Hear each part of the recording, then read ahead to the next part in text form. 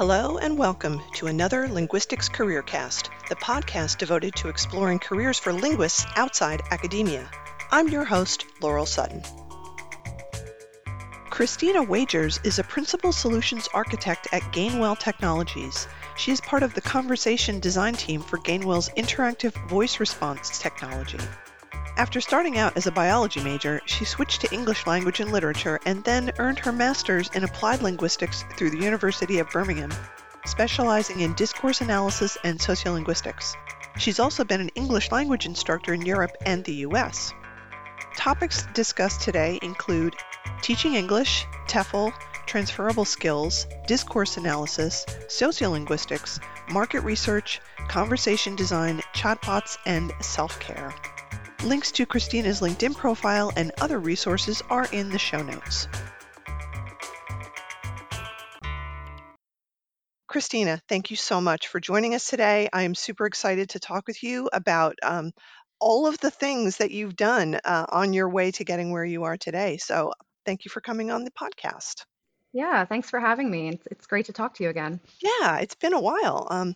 So let's start with your academic adventures. And I say adventures because your path to linguistics was, it had many byways, it seems like it was not a straight line. So I'm really curious to know how you got from being a bio major to getting into language and linguistics and then finally actually getting a degree in linguistics. So however you want to tell that story, I would love to hear it. Yeah, for sure. I guess in retrospect, it makes a lot of sense because even when I was a kid, I loved languages. I loved learning. If I heard someone speaking another language, I would, ask them about it. I had puzzles that my parents bought me that were like Rosetta Stone type translation puzzles. Mhm. So it makes a lot of sense looking back. But I think I just had no idea what linguistics was or that it was even a possible career choice. So when I started undergrad, I started as a bio major because I wanted to become a vet. Mhm. About 3 years into it, circumstances changed, and I knew I wasn't going to be able to go to vet school. I wasn't going to be able to afford it. Mhm. So I kind of had to take a step back and just be like, oh my gosh, what do I do now? So I continued taking some night classes, some online classes, and just threw together everything that I had had in my first 3 years, some gen eds, and somehow came out with an English degree. Mhm. um, I didn't take a single linguistics course in undergrad. It was mostly like literature Mhm. type things. So after I graduated with this English degree that I was not planning on, I had no idea what I was going to do. I thought, oh my gosh, where do I go from here? So I ended up, after some, retrospect or some thinking, I went to Europe and I decided to teach there Mhm. because what else am I going to do with an English degree but teach English? So I went there for a semester, kind of to buy myself time, I guess, to figure out what I wanted to do long term. And after a few months, I was kind of like, wait a minute, this is awesome. I'm getting paid. I'm teaching English. I'm living in Europe. This is a pretty cool deal. So I ended up going to Peru then and getting certified to teach English, and then coming back to Europe and staying there for about 3 years, Mhm. teaching English as a foreign language. And while I was there, I realized that I really liked learning languages. I mean, I kind of knew that before, but it solidified that. I kind of dived a little bit deeper into language in general, just because teaching it just led me down that path. And I was kind of like, what else can I do with this? So basically, when I decided that I wanted to come back to the States, I knew that I didn't want to keep teaching because that was never really the plan. It was kind of just to buy myself time. And I figured out that, hey, a master's degree could be useful. I could learn a little bit more about the language side of things rather than the teaching side of things. I can, maybe figure out what specialty I like. And at that point, I came back to the US, I kept teaching, and I started my master's degree with the University of Birmingham in the UK, which I was doing it online while I was working in California. So I guess that brings me to my master's degree. Basically, I focused on sociolinguistics and discourse analysis while I was doing my master's. And my plan was to basically teach my way through my master's. So keep teaching until I graduated. And that was going great until the pandemic hit. Hmm. And I got laid off with about 6 months left in my master's degree. And that's when I was kind of like, again, for the second time, oh, what do I do? Hmm. So at that point, I was kind of like, okay, well, I don't want to keep teaching. So I started looking into what I could do in education, for example, making curriculum design, or working for language learning apps, that type of thing. And it was at that point where you and I actually met at the Linguistics Beyond Academia conference. It Hmm. was actually that summer. I got laid off and I found it right at the right time. And that really helped me to kind of figure out what was ahead of me, what I could use my linguistics for. Hmm. Um, so yeah, so that I guess brings me to my summer of unemployment and linguistics discovery, I guess, where I took some coding classes. I learned about computational linguistics. I learned, kind of what there is beyond just teaching and doing my master's. Can we step back just for a moment? Because Sure. I've got some questions about all Oh, this. of course. So when you went to Europe to teach English, were you multilingual at that point? um, when I got there, I thought I was. Okay. And then I got there and I tried to like order a coffee and I realized, oh my gosh, I don't speak any Spanish like I thought I did. By the time I left, yes. So I do speak Spanish and French now. Okay. All right. And then you went from Europe to Peru, right? Yeah, that was mostly just because I wanted to get my teaching certificate and I didn't know where to get it, so I looked online, I found a course in Peru, and that's where I did it. Wow. Okay, that's amazing. How was it Yeah, going from Europe to Peru, though? I mean, isn't the Spanish there really different? it is. But I think in undergrad and in high school, I studied Latin American Spanish. Oh, So, okay. There you go. That so, makes a difference. so Yeah. yeah, so it was not quite as scary as when I first went to Spain. Okay. Um, and wow, that's amazing. So the time I know you mentioned before you weren't you decided against being a vet because of financial reasons and like I know about that in the United States, it's horrendously expensive to become a vet and there aren't that many Hmm. schools that are Yep. competitive. I know people who have done it and it's brutal, really brutal.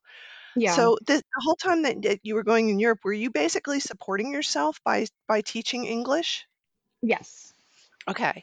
And you were able to go to Peru and do all that as well, still just supporting yourself by teaching English. Correct. Okay. All right. I Interesting. would come home during the summers and like bartend. I've had a Mm. lot of odd jobs. So I Mhm, would mhm. bartend. I worked in restaurants. I worked in banks when I was an undergrad. One summer I worked at Mack Truck, building trucks. Wow. So I've just kind of taken all the odd jobs I could get to support myself while I was going, I guess, gallivanting around the world. Well, I wouldn't say gallivanting. I mean, it sounds like a lot of fun, but you know, you were doing something to advance yourself and you were also expanding your language skills at the same time.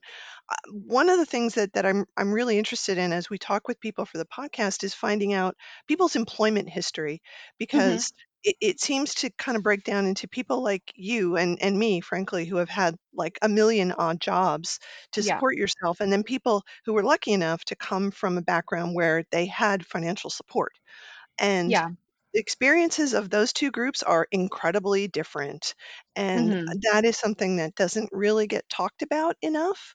You know, most of the people who are professors, or who used to be anyway, don't have a lot of the doing a thousand odd jobs experience. So it Yeah. really affects what your higher education is like, what is available for you to do, and just how you have to manage all of that, right? Like you don't Yeah. have the money, so you got to think about, well, am I going to have enough to pay my rent and buy food and pay my car insurance? And for some people, that's just not an issue.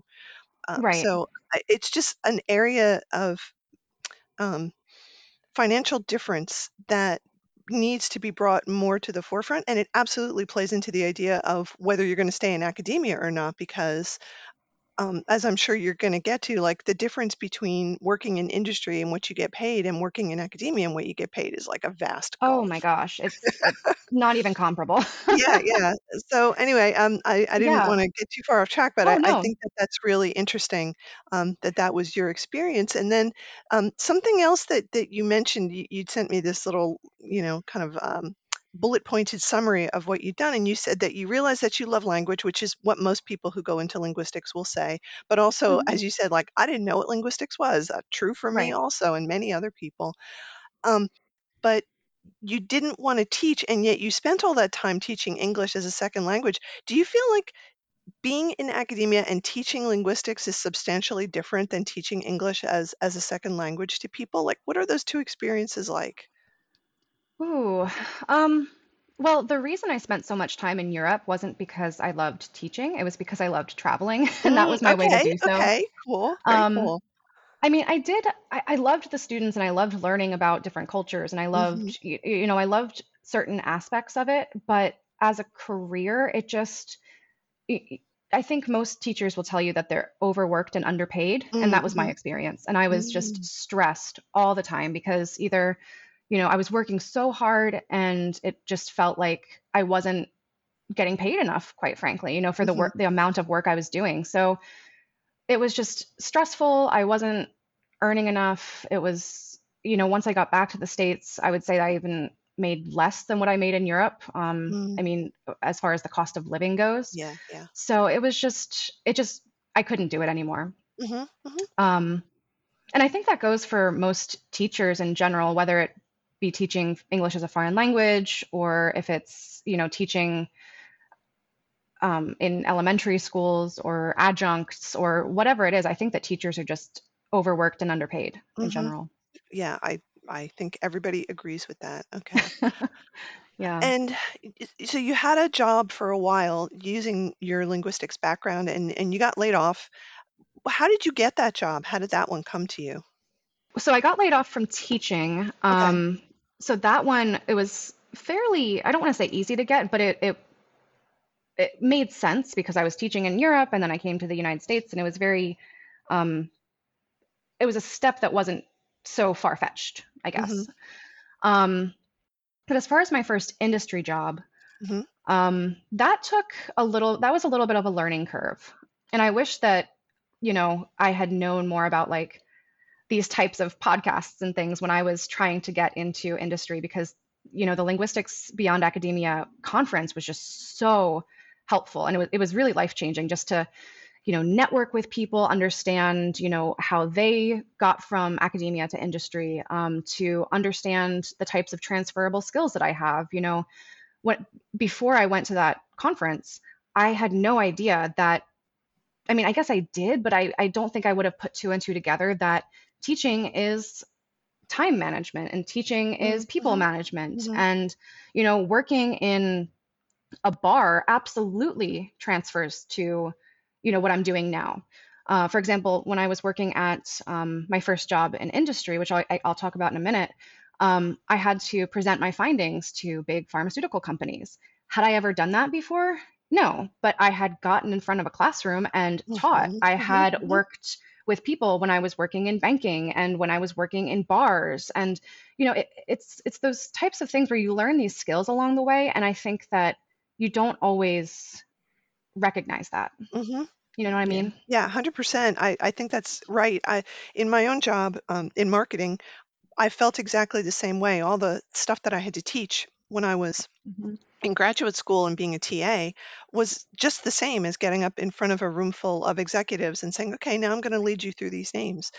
Right, right. The skill set is exactly the same, and more challenging in some ways, but easier in other ways. You just have Yeah. to kind of massage your skill set to talk to people. But that kind of stuff helps you in so many ways, um, with every kind of client contact as well, because you've done the people skills thing. I think bartending is actually a really good example of a way that you learn to talk with people, because you are in the customer service business, but you're also angling for tips. So Right. you want to flatter people and get them to think that you're a good person, and then you make some money off of it. So it's subtle, but I've done bartending too, and I agree. It's a Yeah. lot of the same stuff. Yeah, it's a lot of reading the room and Yeah. understanding, does this person, like where I'm going with this conversation, or should I switch the tone? Should I, Hmm. explain this to them in a different way? Should I drop it? There's so much that just, working in especially the restaurant and hospitality industry can teach you that is absolutely a transferable skill. And I think Hmm. that was one thing that I learned over that summer was even if you've, quote only had, experiences in college, with working, as a barista or, leading the debate team or something like that, that is absolutely transferable. Hmm. Yeah, yeah, for sure. That's great. I'm glad we got to talk about that. So continue. So this job that you got, your first industry job, tell us about that. Yeah, so that was partially through learning about, transferable skills and, figuring out that what I was doing in my master's program directly correlated. But also, it was partially networking. So, people that I met at the conference, as well as over LinkedIn, I connected with them, learned about, the skills that were most important, which helped me to kind of highlight on my resume. These are the things that I've done in teaching. These are the things that I've done in my master's program, and here's how I can use them to succeed in this role.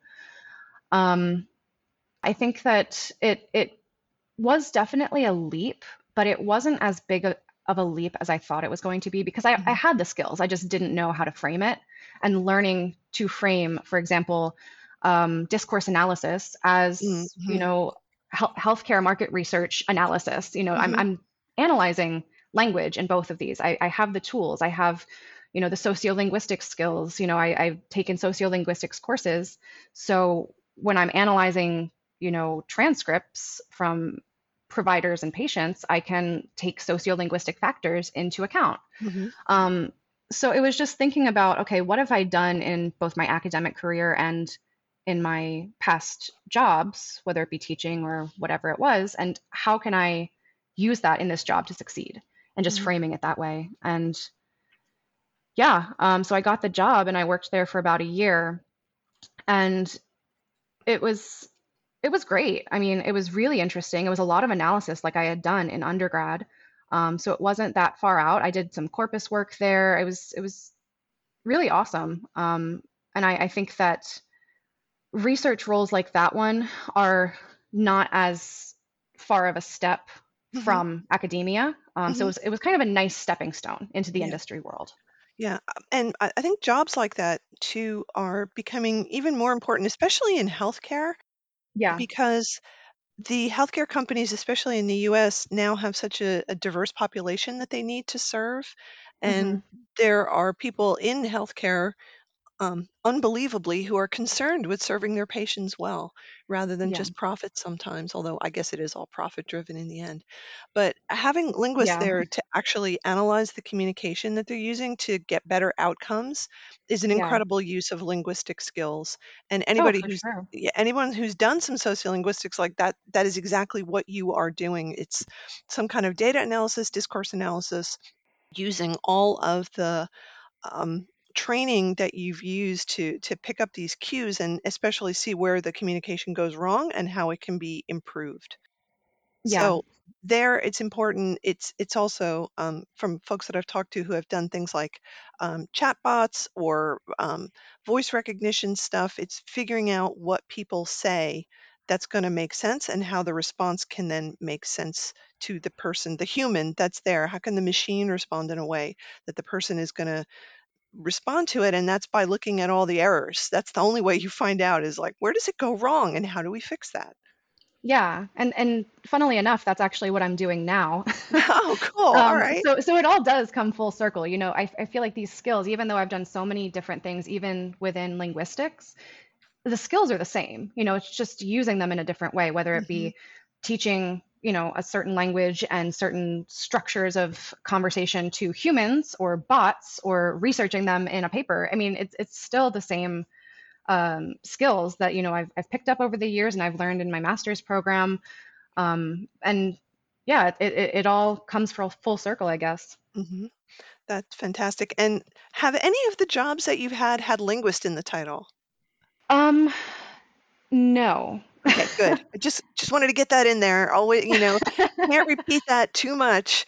It's Yes. your job as a linguist is never going to have linguist in the title. The closest, so my first industry job, it was something like researcher, comma, linguistic insights and analytics, Hmm. but I never actually used the full title. It was just like researcher. Researcher, yeah, of course. That's Yeah. that's what you were Hmm. doing. So you had this job, you got some great training. Hmm. If you don't mind talking about it, I would love to hear the roller coaster of having a job, getting laid off from a job, being unemployed for a while, and then finding another job because this is Yeah. something that people have to deal with in industry, right? And Yeah. it it's scary, but also there are things that you learn going through the experience that put it into a perspective, and eventually it becomes normalized, right? That's what people Hmm. do in industry. It's not like getting tenure. It's Yeah. you get a job, maybe you quit, maybe you get laid off, but then you find another job and do that. And that's the normality of industry work. So Right. tell us what your experience was with that. Yeah. So just to be clear, I did get laid off twice. So Hmm. we're not repeating anything. This is my second Okay. layoff in 2 years.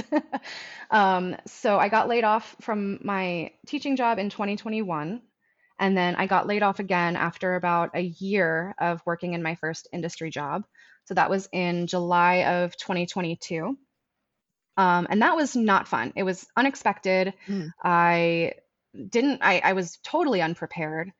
I did get 2 months of severance, which helped a lot, but it still was just not enough. Unemployment is, it's very stressful. Yeah. Um, and I applied to at least 100 jobs that I kept track of, but Hmm. probably more. You hit the easy apply button on LinkedIn, and but oof, I don't even know where to start. Was it like multiple people? The company was doing something and they laid some people off. Is that correct? Yes. Okay. Mm-hmm. So it Yep. wasn't like you were targeted in any Oh, way. no, Yeah. absolutely not. I Okay. think they had to lay off a certain amount of people, and my name was drawn out of a hat or whatever, however it Mhm. was that Yeah. they did that. Yeah. Okay. I Um, just think it's important to say that because again, this is how it works in industry. yeah, When you get laid off, as opposed to being fired for, right, I don't know, stealing cookies from the break room or something. right, It's not like you can't take it personally. You really can't. It just happens. It's the cycle of industry. We've just gone through some really severe tech layoffs, but yeah, what that means is that in 6 months they're going to be hiring again because they won't have any people to do the work, and they got to find some more people to do the work. So it yeah, is very cyclical, and you absolutely can't take it as a personal thing. It hurts and it's yeah. scary and confusing, but you can't think I have failed because you got laid off. That's not the way it works. No, absolutely not. And especially with my last company, the person that gave me the news that I was being laid off, they did not I do not blame them at all. They actually helped me later on. They gave me some contacts, Mhm, they met with me afterward. And I'm still on good terms with the people that I worked with. I'm still on mhm, good terms with the first job that laid me off. They told me that they would take me back if I ever moved back to California, now, but I'm not going to. But I'm still on good terms with most of the people that I worked with and mhm, that I had those experiences with. So, yeah, I guess I'm just solidifying that no, it's definitely not anything personal. It definitely is awful. It was not mhm, fun, but no, it's nothing that I did, and there was nothing I could really do about it, and there's nothing that the people that laid me off could really do about it either, because mhm. for the most part, it wasn't their choice. It was the Yeah, higher ups. yeah, okay. Um, so after you got over the shock, Mhm. uh, did you did how did you approach looking for a new job? Like, did you have a plan? Did you write things down and set yourself goals, or was it just more following leads instinctually? Well, I didn't have a plan because I wasn't planning on being laid off. With Oh, my, okay. well, I guess I Yeah. say that I'm not trying to be funny, but the first time I got laid off, I did kind of plan on switching from teaching to industry. So it was kind of already in the back of my head. I was already thinking about what I was going to do. So the first time I kind of had like a general idea of places to apply, kind of, Hmm. or at least it was in the back of my head that it was going to happen. I just needed some direction as to how to get there. Whereas the second time, I had no plan, but because I had gone through it before, it wasn't quite as Hmm.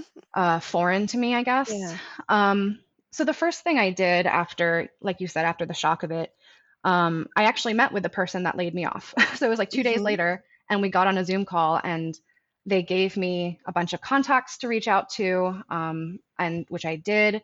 I had a bunch of informational interviews with some of my network from a year prior, because it was only, I guess, 14 months prior that I had been unemployed before. So I still had those contacts. I did some informational interviews, just kind of getting a feel for what else I could do. And at first, I had looked at the same type of industry, so healthcare market research, which it's pretty niche. And I Hmm. realized that pretty quickly that there weren't too many places that did exactly that. So then I expanded to just market research in general. I had some interviews there. Just I kind of just went where the road took me. I kind of went from healthcare market research to, okay, research in general to, okay, well, this is kind of going nowhere. What else can I do? And after a few months and doing kind of exactly that, I ended up looking into conversation design because I thought, well, I taught humans how to have conversations, so I can probably teach a robot to do the same thing. Hmm. um, so I had some interviews with conversation design companies or companies that had chatbots, and I ended up taking a course. It was from, I think, the Conversation Design Institute, which was pretty useful, just putting into perspective what exactly has to be done. So taking stuff that I guess you wouldn't really think about and just putting it in front of you. So, for example, like making up personality for your bot. So, kind of thinking of your audience and, Hmm. thinking of what the tone should be. Things that, I guess aren't revolutionary, but that you might not actually think about when you're interviewing or thinking of changing careers. Hmm. So that was really useful. I listened to some podcasts about chatbots and conversation design, and I ended up actually getting recruited for my current job. So they actually reached out to me. Um, I had a few interviews with them. It was pretty quick, and suddenly I had a job after 6 months. How did they recruit Um, you? Was it on LinkedIn? It actually wasn't. It was on ZipRecruiter, Oh, okay. which most of what I do is through LinkedIn. So I was kind of surprised when I saw ZipRecruiter. I actually thought it was spam, and then I looked and I was like, okay, this this actually looks legit. So I called the person back and we spoke for like 5 minutes. They were like, okay, you sound great. I'm going to move you on to the next round. Went to the next round. It was the same thing. We spoke for a few minutes. They were kind of like, oh, wow, your resume is great. We're going to move you on to talk to the company.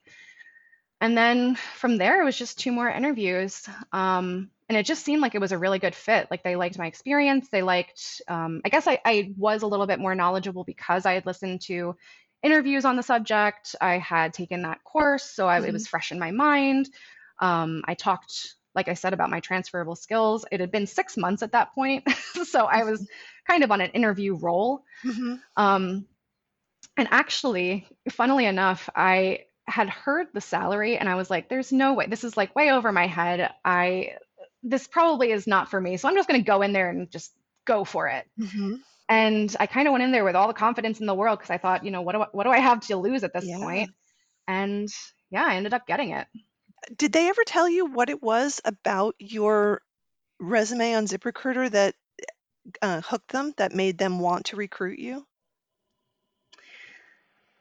They didn't ask, but I will say that I revamped my resume during unemployment number one. Hmm. And that was during that Linguistics Beyond Academia conference. There was that resume Hmm. workshop Hmm. where um, rather than having, for example, just basic, you know, taught English, making it quantifiable, I think really helps. So, instructed language learners in English conversation or specialized in grammar and syntax, like Mhm. very quantifiable as much as you can, if you can have numbers in there or results in there.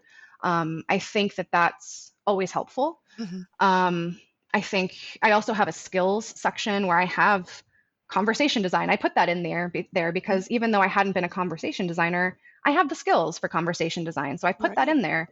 Research and analytics. Even before I had my job as a researcher, I had skills to research. I did that throughout my master's program. So I put research and analytics directly under the skills. And then underneath that, I had all of my master's courses. So discourse analysis, sociolinguistics, so I made it um, very tailored for what I wanted to do rather than, I guess, underselling myself, Mhm. making sure that I had things that I had done, things that I had accomplished, all of the skills that I had in a really clear, concise, quantifiable way, Yeah. if that makes sense. Yeah, there's so many things in what you were just saying that I'm like mentally pulling out just as bullet points. So the first thing about what you said about getting recruited on ZipRecruiter and not expecting it is a great lesson in putting yourself out there in as many places as possible because you never know, Yeah. right? You just never Oh, know. absolutely. So it's not just LinkedIn, it's not just Indeed. It's like just put yourself out there everywhere that you can possibly put yourself out because that might be the place where somebody finds you and matches up with you.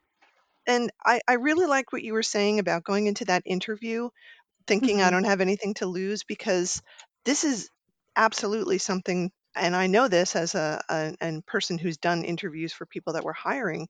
When someone comes in with the attitude of you want me. I'm great, and you'd be lucky to have me. Not in an arrogant way, Hmm. but just in a very confident way is so different than the person who comes in with a I am desperate for a job, please hire me attitude. The Right. latter is not going to get you hired because people don't like that. It doesn't feel Yeah. good. So even if you are putting on some bravado about your experiences or your chances of getting the job, it will absolutely be the way that people will want to hire you. You just have Yes. to feel confident. And this is very different from how we're trained to be in academia. So it's a mind Hmm. shift that you have to not undersell yourself. You really have to get out there and say, I'm amazing. Look at all the cool stuff that I've done. You guys would be lucky to have me on your team. That's the way you Oh get a my job. gosh, definitely. And what you just said, kind of, it reminded me of this study that I had seen, that this was a gendered study. It was a sociolinguistics something or other, but it was talking about how when you look at a job posting, men tend to apply when they meet something like 60% of the qualifications, Yeah. but women only apply if they meet 100% of them. Right. Yes. Don't do that. No matter what gender you are, don't do that. Don't wait until you meet 100% of the qualifications or requirements. If you meet 100%, you are probably overqualified. Exactly. Yeah, I think the way I've heard it put is those requirements on jobs, those are wish lists. And Yes. nobody expects the candidates who come in to hit every single one of them. 60% is pretty good, Hmm. 50% is probably adequate. Yes. 60% is good. Anything above that is going to be a lot of extra. Um, but again, it's getting out of that academic mindset where you feel like you have to do it all and do it all perfectly before you are even allowed to enter the conversation. Absolutely. Yeah. So, talk about what you do in your job now. And actually, I'm really interested to know if what you do in your job now is different from what they told you when they were recruiting you, or is it really the same? So it's pretty much the same.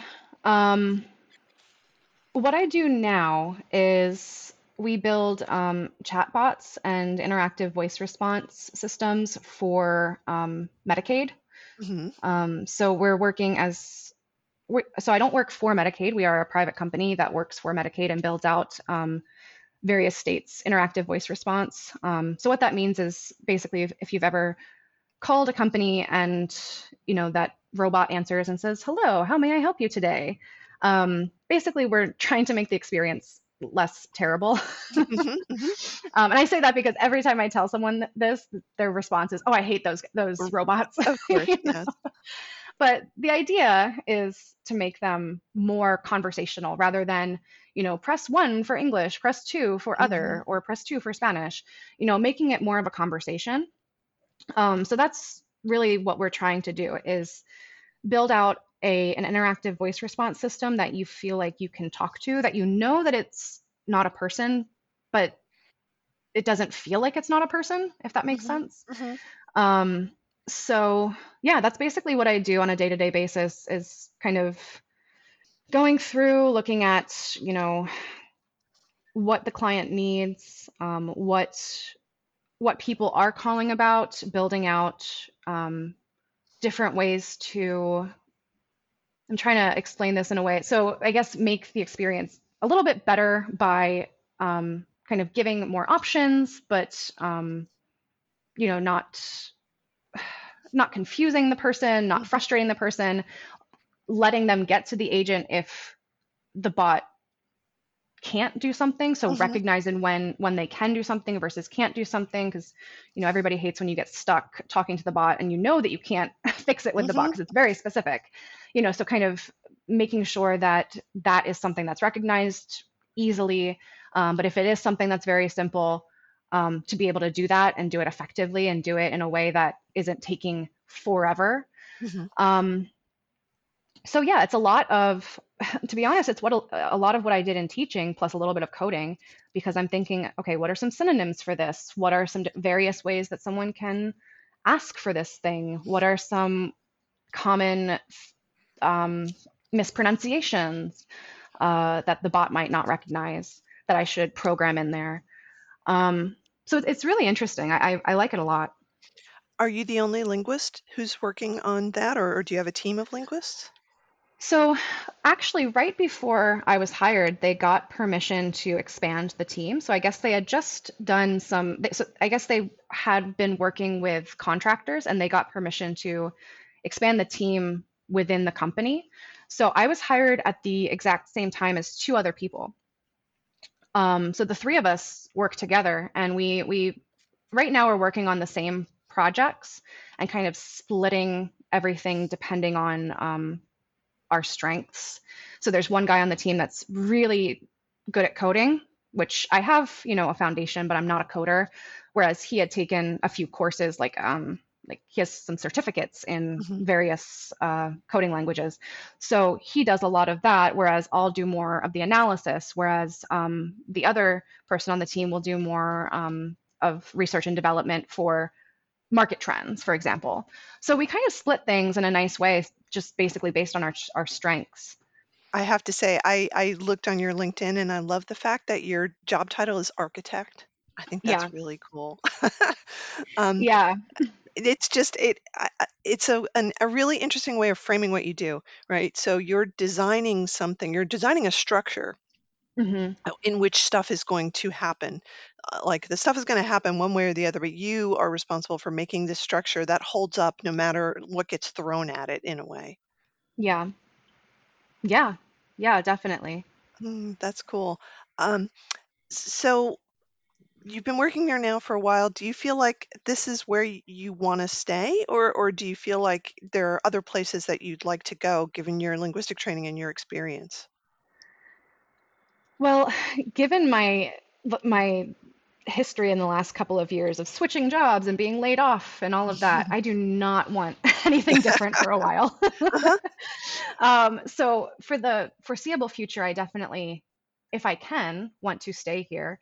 Um, but like I said, or I guess what I've learned is that nothing is certain in industry. So even Hmm. though, it's awesome and I love it and I'm making a lot more money than I did in academia as a teacher, um, nothing is certain. So I'm kind of hoping for the best and planning for the worst. So if something were to happen, it wouldn't catch me off guard. Hmm. But I absolutely do not want to change jobs anytime soon. Yeah. Oh, that totally makes sense.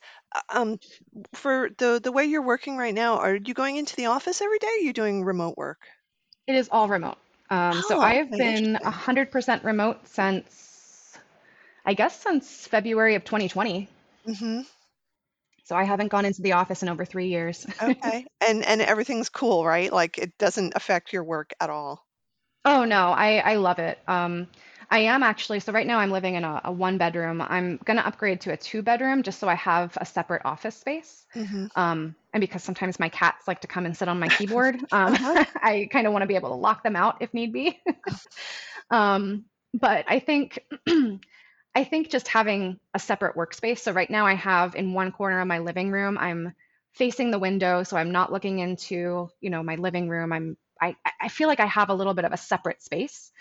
Um, and I think for some people that works. For me, it's awesome. I love it. I would not want to go back into an office. Hmm. I know for some people they need that face to face either socialization or Hmm. Hmm. that, you know, getting out of the house and kind of switching on work mode. For me, I can do that just by going over to my desk. Hmm. Um, but I think it's really personal preference. And I think, for remote roles, if working in your house isn't for you, I have friends that go to cafes, or that they go. I had one friend who actually had like an office space in the city. I don't remember if he had to rent it or if it was just, somewhere that he was able to go for free. But just getting out of the house sometimes helps people. Hmm. I think it's all personal preference. Yeah, totally. It's everybody has a different environment that they feel most productive in, and Yeah. um, I wanted to ask you too.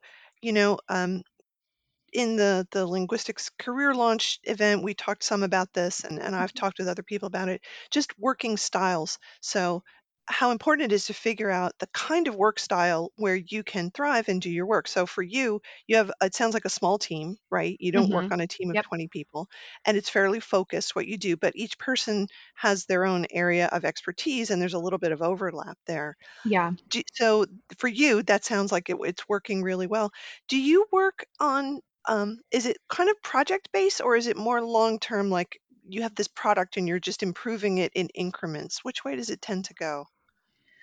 Um, I think it's somewhere in the middle, Mm, because okay. it's project based in that there's various states that we are working on. So it's kind Hmm. of, we'll start a state and, have that be like the main focus for right now, and then the next state. But it's also long term because you have to monitor those states and make sure that you know everything's going well, or if there's something that can be improved, or if one state implements something, you can maybe take it to the other one and say this worked really well, let's try this, for containment rates or whatever.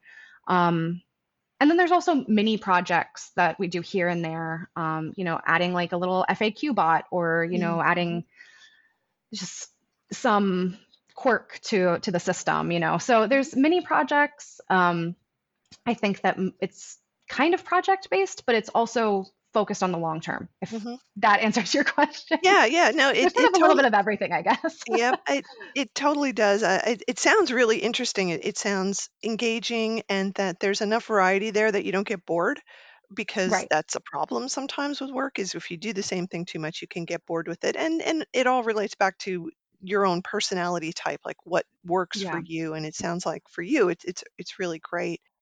For me personally, I find that when I work kind of on things by myself, or like project based where I'm just kind of behind my computer, not really interacting with people, for me, it works a lot better because then I have energy to save for when I'm hanging with my friends or going out on Mm, weekends or mhm, seeing mhm, family, I can kind of save up that energy. Whereas when I was teaching, my whole job was interacting with people all day, every day. mm, And by the end of the week, I did not want to see anybody. I just wanted yeah, to sit in my house and do nothing. right. So I think also figuring out what gives you energy and what takes energy. I'm sure that there are people who can teach all week, and by the end of it, they want to go out to dinner with their friends, and Mhm, you know, that's great, but that just was not for me.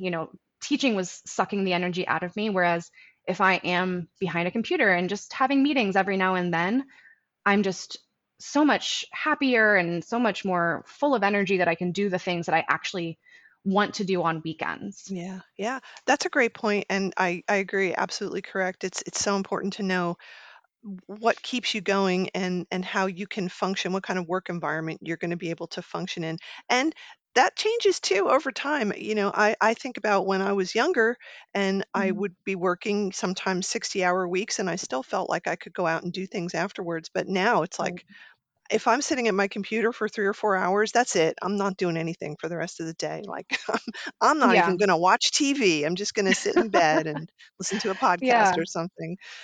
So it requires a certain amount of self-awareness as to what's working for you, what's changing for you.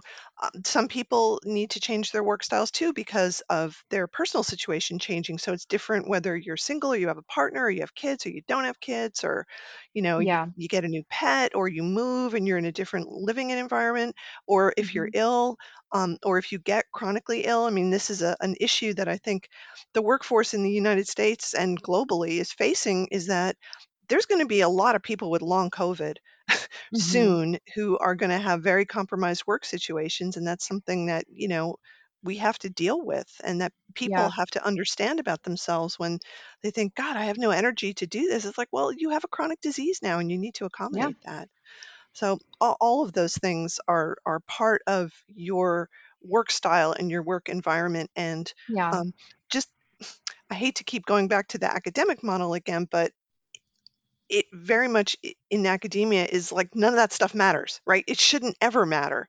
You should always Right. be doing the same amount of work and delivering the same amount of whatever it is, regardless of whether you're single, you have kids, you don't have kids, Yeah. you have a partner, you have a good living situation, you have a shitty living situation. It doesn't matter. Like Right. it's all the same. And I think industry tends to be more accommodating. Not great, but better.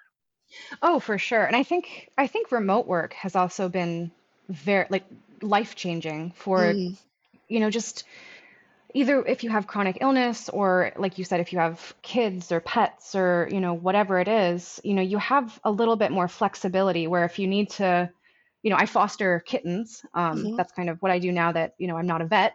mhm, But if I need to, I can put my kittens right next to my workspace, mhm. keep an eye on them, make sure if there's anything going on, I can just move right over, check on them, and then come back to my work. Whereas Right, I wouldn't be able to do that if I were in an office right, or at a school or whatever. right, right. And for you, fostering kittens isn't like a hobby, right? It's a thing. It's Right. important to you. Right. It gives you Mhm. joy. It fulfills your Yeah. life in a way. So it's not just a thing that always has to be 10th on the list. It's right up there with all of the other Yeah. things that go on. And I think that is something we all need to recognize. What are the things in our lives that are important that we have to put up there on the priority list and take into account when we're looking for jobs or changing jobs or asking for things from our employer? Like, what is important that you can bring up as something that you want to try to make more of a priority for you? And everybody Of needs to do course. that. Yeah. Yeah, and especially because, one thing I've learned over the last couple of years is that your job is not certain. Mm, So if you make your job your life, you know, it can just be gone in an instant, your hmm. job, that is. So having things that are important to you outside of work is, oh my gosh, it's just crucial. If I hadn't had kittens with me when I was unemployed the second time, I would have lost my mind. I mean, I still lost my mind. I was talking to the kittens far too often. But, it gave me that sense of purpose, Yeah. that I felt if I had put everything into my work, it probably would have felt like my whole world was crashing down, which it did Yeah. to an extent, but I had Hmm. other things. I was training for my half marathon, I was fostering Hmm. kittens. So it was, it's so important to not put all of your eggs in one basket. Hmm. And I think having a job that you like is important, but I don't think that leaning so much that your job has to be your source of income, your source of joy, your sense of purpose. It it Hmm. it, it doesn't have to be all of those things. And I would argue that it shouldn't be all of those Yeah. things. I agree with you 100%. There's a couple of Facebook groups that I have I am part of, and I have talked about them before, and one of them is called The Professor is Out. So I encourage people to sign up for that if they want to be in a group, and it's a very large group now of people who are trying to get out of academia. And Mm, many times, people who have been in for a while and who are sometimes tenured, but more often adjunct since nobody's hiring for tenure anymore. yeah. And they say that this thing that you're talking about is not something that they thought about, but their Mm, identity is so wrapped up in whatever their academic position is that when they don't have it anymore, it's a real crisis. And yeah. that was who you were. You were a professor, you were a teaching assistant. Now what am I? Yeah. I'm not doing that anymore, and who am I? I don't know what I'm doing. And it takes a while to readjust and remember the things about your life that weren't that are important to you. And it's again, it's changing your mindset on it because academia doesn't really want you to do all those things. Your entire personality should be invested in, your professorship or whatever it is you happen to have. Yeah, absolutely. So I remember the question I wanted to ask you, and this is kind of Oh, coming at perfect. it a little sideways from this academia discussion, but do you feel like if you wanted to, you could continue to research and write and publish papers, peer-reviewed type papers? Ooh, I mean, I'm sure I could. Definitely, I'm sure I could. I Okay. haven't really thought about it, so I wouldn't really know where to start. Hmm. But yeah, I mean, if that's something that I wanted to do, if it was something that I felt passionate about, I'm absolutely sure I could, in my free time or, on my lunch break or Hmm. whatever. I'm sure that I could. And Yeah. I'm sure that there's more than enough resources and groups. And I'm sure that there are people who left academia that are now in industry that want to continue writing that could Hmm. give me advice on how to do that. I never really thought about it though. Yeah. It's a question that's been asked. Some people feel like once you leave academia, your chance at continuing to do research and publish is over. You'll never have that chance again. And I disagree with that. I don't think that's the case at all. There are No. plenty, like, just given what you do, you probably have enough data that you could write some really interesting sociolinguistic papers if you wanted Oh, I'm to, if that sure. was a thing you Yeah. wanted to put time into. And you might even be able to get your employer to support it because it makes them look good and it makes you look even better. And, there's a lot Yeah. connected with it. Actually, now that you mentioned that, there was I actually had thought about it at my previous employer, so Hmm. the first industry job that laid me off. Um, there was so much data there that I had thought about publishing a paper. I had thought about doing some research, Hmm. which kind of got cut short when I got laid off. But there were other researchers that did that, and there was one that I'm thinking of that she left before it really went too far, but she had actually published a couple papers and gone to some conferences Hmm. and spoke about them. And yeah, I wish I had followed up with her, but she ended up leaving and I haven't been in contact with her. But I had thought about doing the same thing. So yeah, I'm sure that's definitely an option. Yeah, yeah. It for people coming out of academia, sometimes the scope of what you can do in industry is not clear. And Mm. I think it's important to just be aware that you can continue to do those things. I mean, if that's what you're into, you can still go to LSA conferences if you Oh, wanna. I definitely. mean, you can Yeah. Oh, publish in yeah. language if you wanna. There's no Yeah. reason, just because you don't work at a university doesn't mean you can't do those things. Oh, no. So Yeah. it's not like you're turning your back on everything that maybe you were jazzed about when you were doing something, and whether you were a student or whether you were employed, you can still do those things. It's just in a different structure. And Hmm. sometimes it's a lot better because there's not all this pressure to publish, right? Like, you're not going to lose your job if you don't publish. You're doing Right. it because you're really interested and you think you have something important to contribute to the literature, which is arguably a better reason for doing it than I will lose my tenure if I don't publish this paper. Oh, absolutely. Yeah, I think there's lots of options. And like you said, sometimes employer sponsored options. Yes, employers can be very nice. And for people who I say only, if you want to go back to graduate school, sometimes your employer will pay for that too. You can Hmm. get your PhD, or if you have a BA and you want to get your master's, sometimes then, they'll send you back to school for it, which is a nice perk. Oh, definitely. Yeah, there's definitely a lot of perks of working in industry. So I think that we're kind of wrapping things up here. You've given so many great examples of things that you personally have lived through on your journey here. Are there any other little like bits of information or inspiration that you want to pass along to anybody who might be listening? And also, could people contact you through LinkedIn if they wanted to just get in touch? Oh, absolutely. I'm always happy to speak with people. I mean, when I was unemployed both times, I reached out to my network and did either informational interviews or, just had people look over my resume, and I'm more than happy to do the same thing. Awesome. So definitely people can reach out to me. More than happy to chat. And as far as I think the most important thing that I want to emphasize again is if you see a job and you think you could do it, even if you don't meet all of the qualifications, please apply.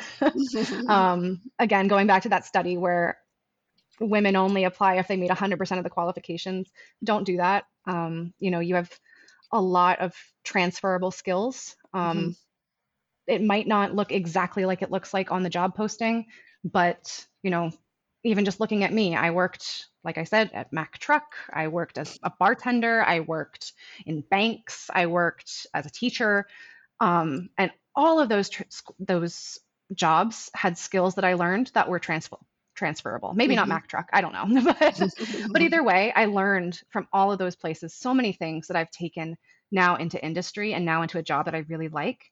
That if I hadn't focused on some of those skills, and if I would have just read the job description, I wouldn't have gotten to where I'm at Mhm, now. mhm. So I guess just don't undersell yourself and apply for the job. Yeah, I think that is exactly right, and I'm glad that you mentioned before too that while you were unemployed and looking, you applied for a lot of jobs, 100 A or more lot. jobs, and again, that is normal. It's Yeah. normal. It's not like you're never gonna find a job or that other people are applying for 2 jobs and then getting it. It's a quantity thing, and also crafting your outer presentation to be the most appealing in the kind of career that you wanna have. You mentioned before that you had been working on your resume and trying to make it, a little more appealing to the kind of people who might want to hire Yeah. you, and that's kind of a never-ending process, right? Like, you're Yeah. always honing it and doing it.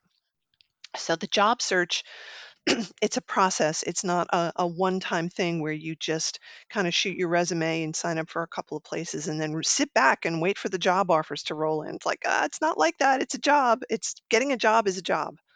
Oh my gosh. Yes. Yes, that is absolutely the truth.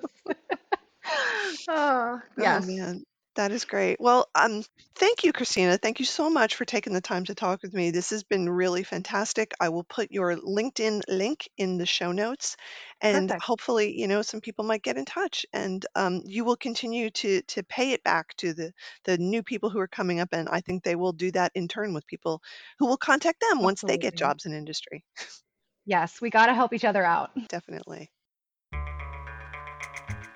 Linguistics Career Launch 2021 was a one-month intensive program intended to familiarize linguistics students and faculty with career options beyond academia in business, tech, government, and nonprofit organizations. Videos of all our recorded sessions are available on our YouTube channel. LCL 2021 was organized by Nancy Frischberg, Alexander Johnston, Emily Pace, Susan Steele, and Laurel Sutton. You can get in touch at linguisticscareerlaunch@gmail.com.